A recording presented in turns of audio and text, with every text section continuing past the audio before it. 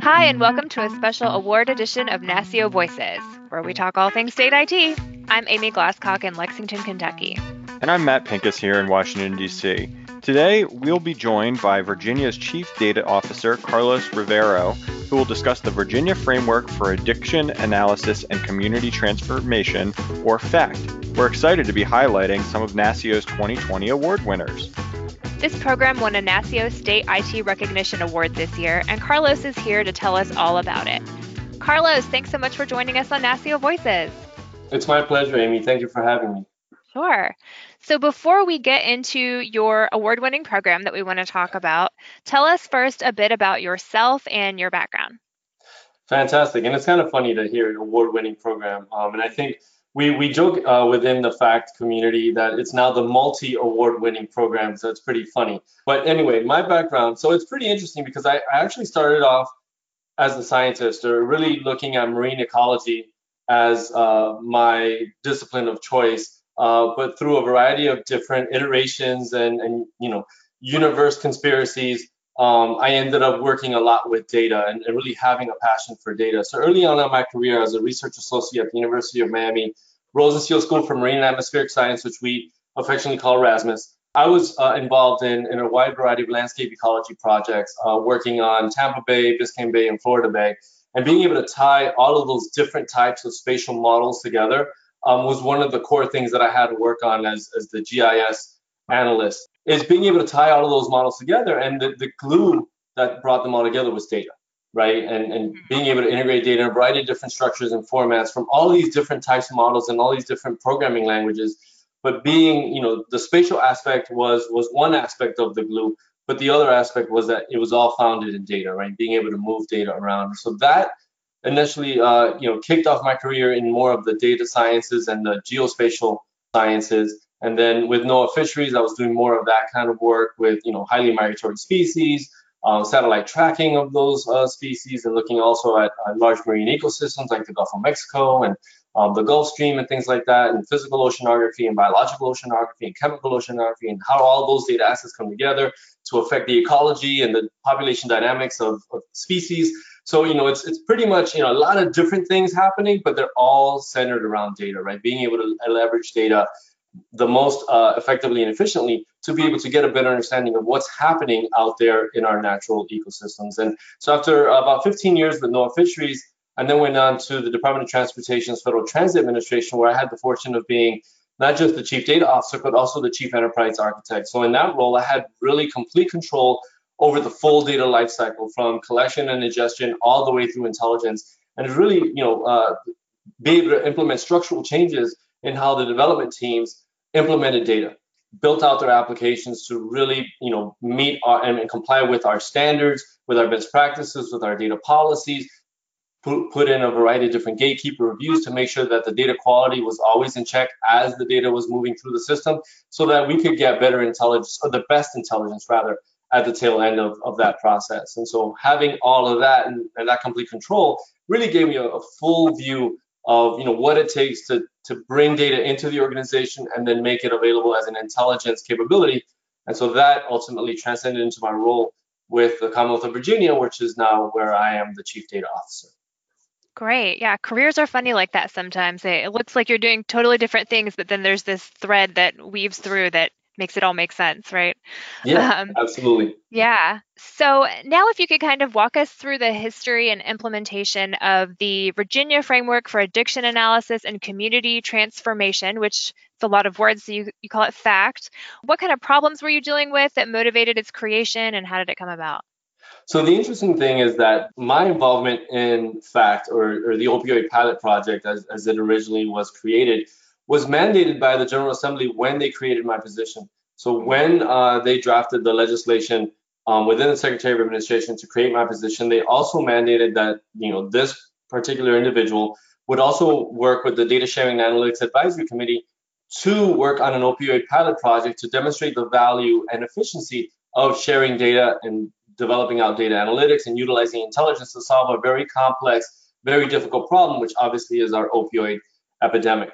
Coming into my position, I was very fortunate that the Department of Criminal Justice Services had received a Department of Justice grant, the TIPS grant, to actually kick off a pilot project in the Winchester community, and they selected Clarion as our technology partner. So as a result of that kind of synergy, all things coming together at the same time at the right place, I was able to participate in that project early on, guide its evolution as we had conversations with the different stakeholders in the Winchester community, develop out the data architecture to support it, build out all the data framework and the governance and the data trust model, and really kind of implement a lot of the things that I wanted to do at a large scale, but at a very small scale within the FACT project. And essentially, the main purpose of FACT is to empower community leaders to make the best decisions in response to the opioid epidemic, right? We feel that the way to solve any of these issues is at the community level, right? The states have a role to play, the federal government has a role to play, but really where the action happens is at the community level. So how do we empower those community leaders, whether they're law enforcement leaders or health services or community services or faith services? How do we empower each of those different types of community leaders that come in with a variety of different perspectives with the right intelligence to take the right action at the right time? That's what FACT is really all about, is bringing in statewide data assets, local data assets, building up analytics and intelligence that allows them, from whatever perspective they're looking at the problem, to be able to make an informed decision that's data driven. And ultimately what that means is that we're able to take a wide variety of different resources. So from the federal government, we're bringing in financial resources. From the state government, we're bringing in data resources and infrastructure. And then at the community level, we're bringing in human resources to help solve this problem. So, Carlos, congratulations again about the award. I mean, it's incredibly meaningful work that you're doing. And we know, you pick up any paper across the country or, turn on the news, you will see, the disastrous impacts of the opioid epidemic across the country. But I want to focus on some of the positive aspects. And so can you talk to us a little bit about some of your successes or impacts in Virginia so far?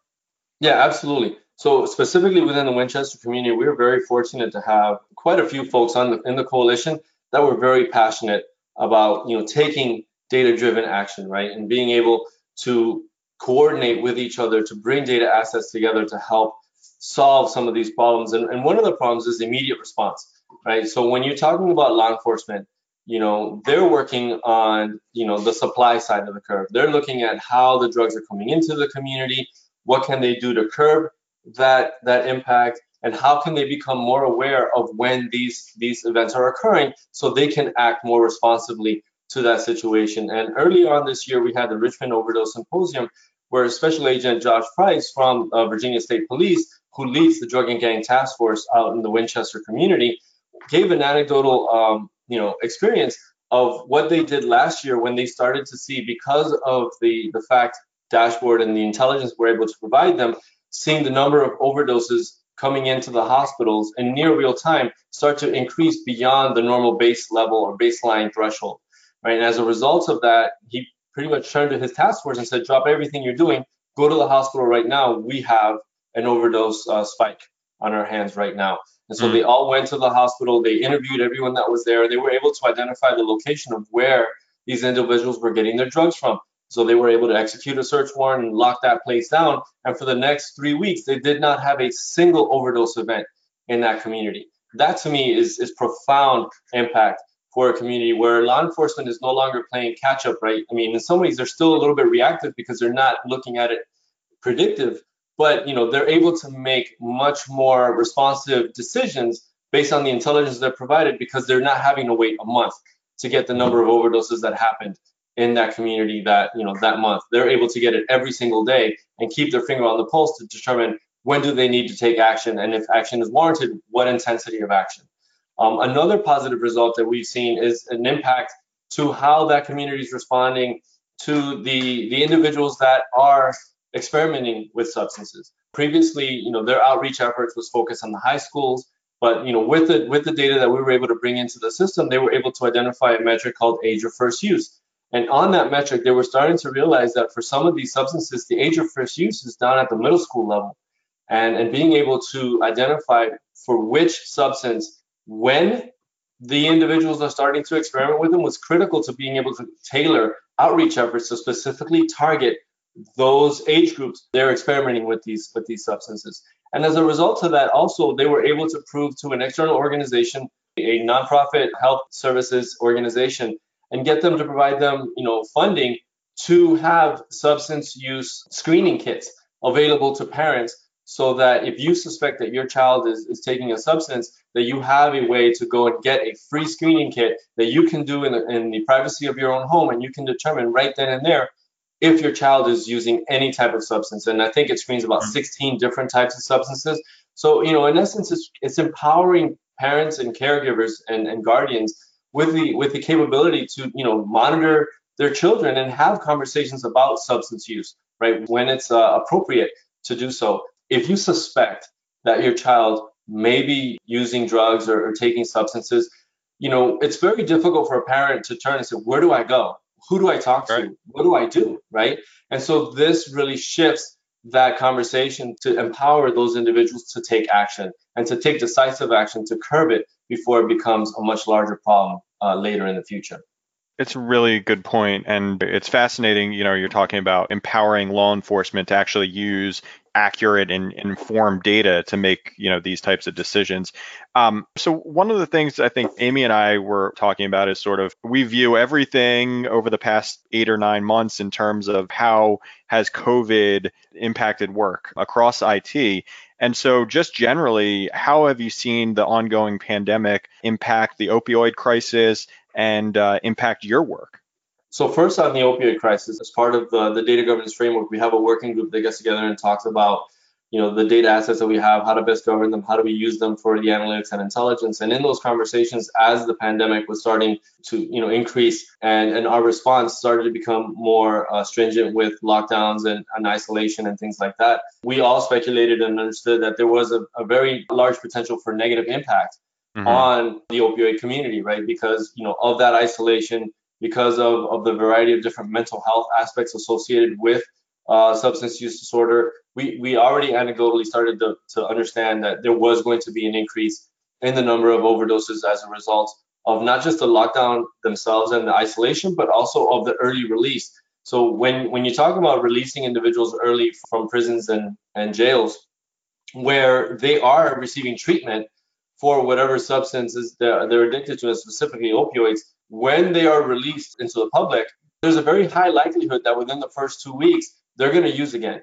And it's even more concerning when in their mind, they think that they're able to go back and use the same amount that they were using before they went in, but their body has changed as a result of their treatment. So they are no longer as tolerant of that dosage as they were before. And that leads to more overdoses, unfortunately. And so those are the things that we were very worried about. And the data starting to show that, that is absolutely correct. That what we had anecdotally thought is being shown, reflected in the data. Yeah. So I understand that you're using the framework now for uses beyond opioids, including COVID-19. Tell us about that and how you see the future of FACT.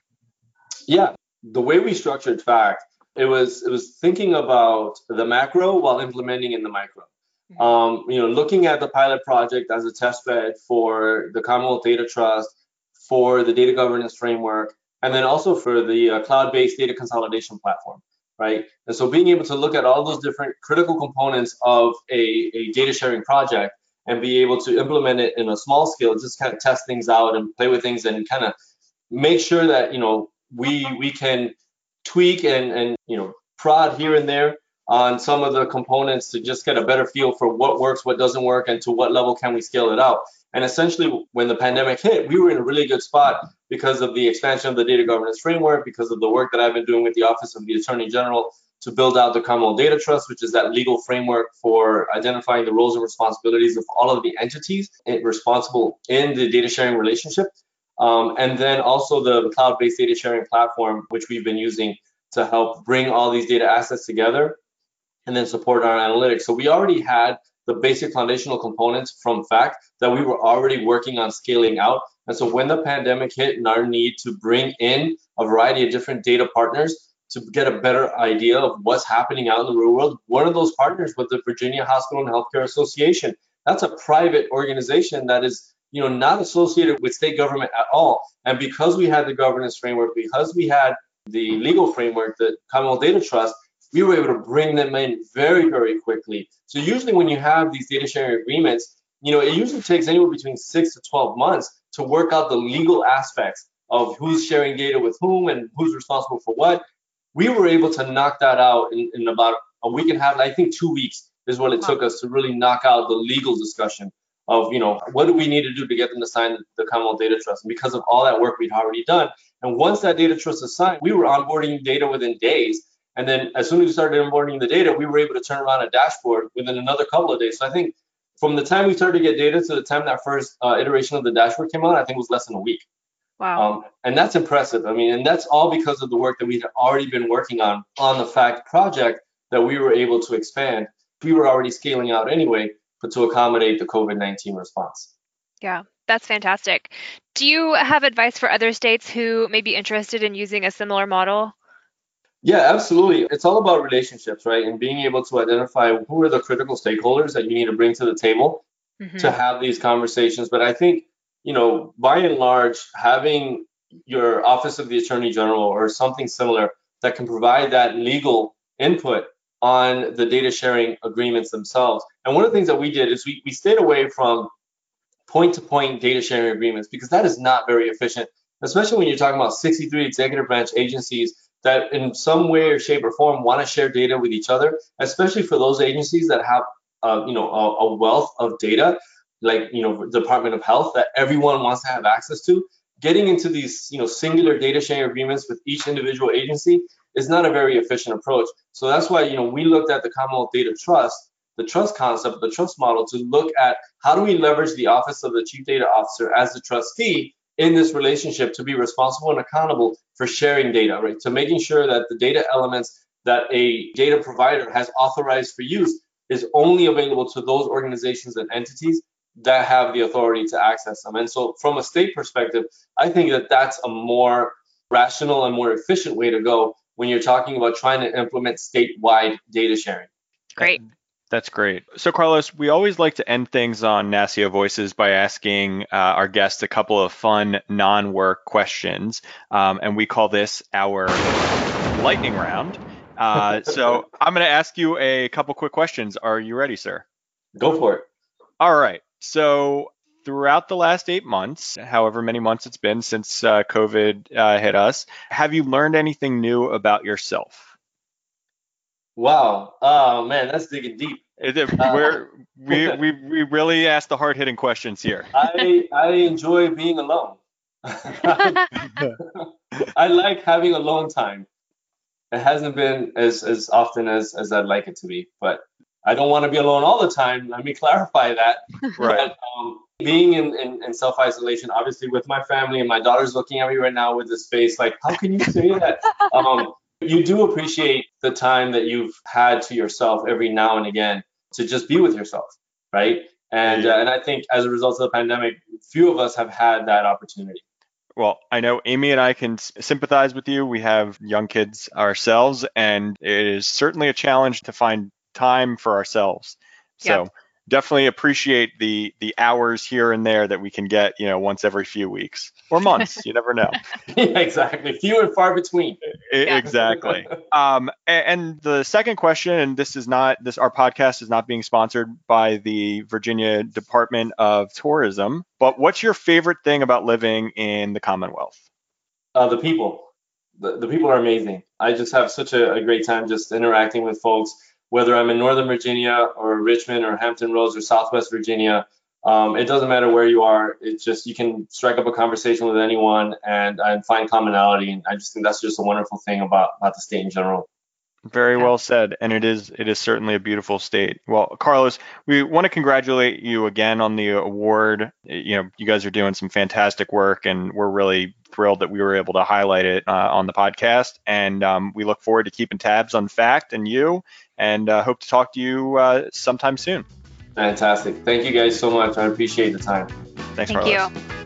Thanks again for listening to NASCIO Voices. We'll be sure to put a link to the FACT program award submission in the show notes. You can also find all of the award finalists and recipients in NASCIO's online awards library. Don't forget to subscribe and leave a review. Thanks again for listening.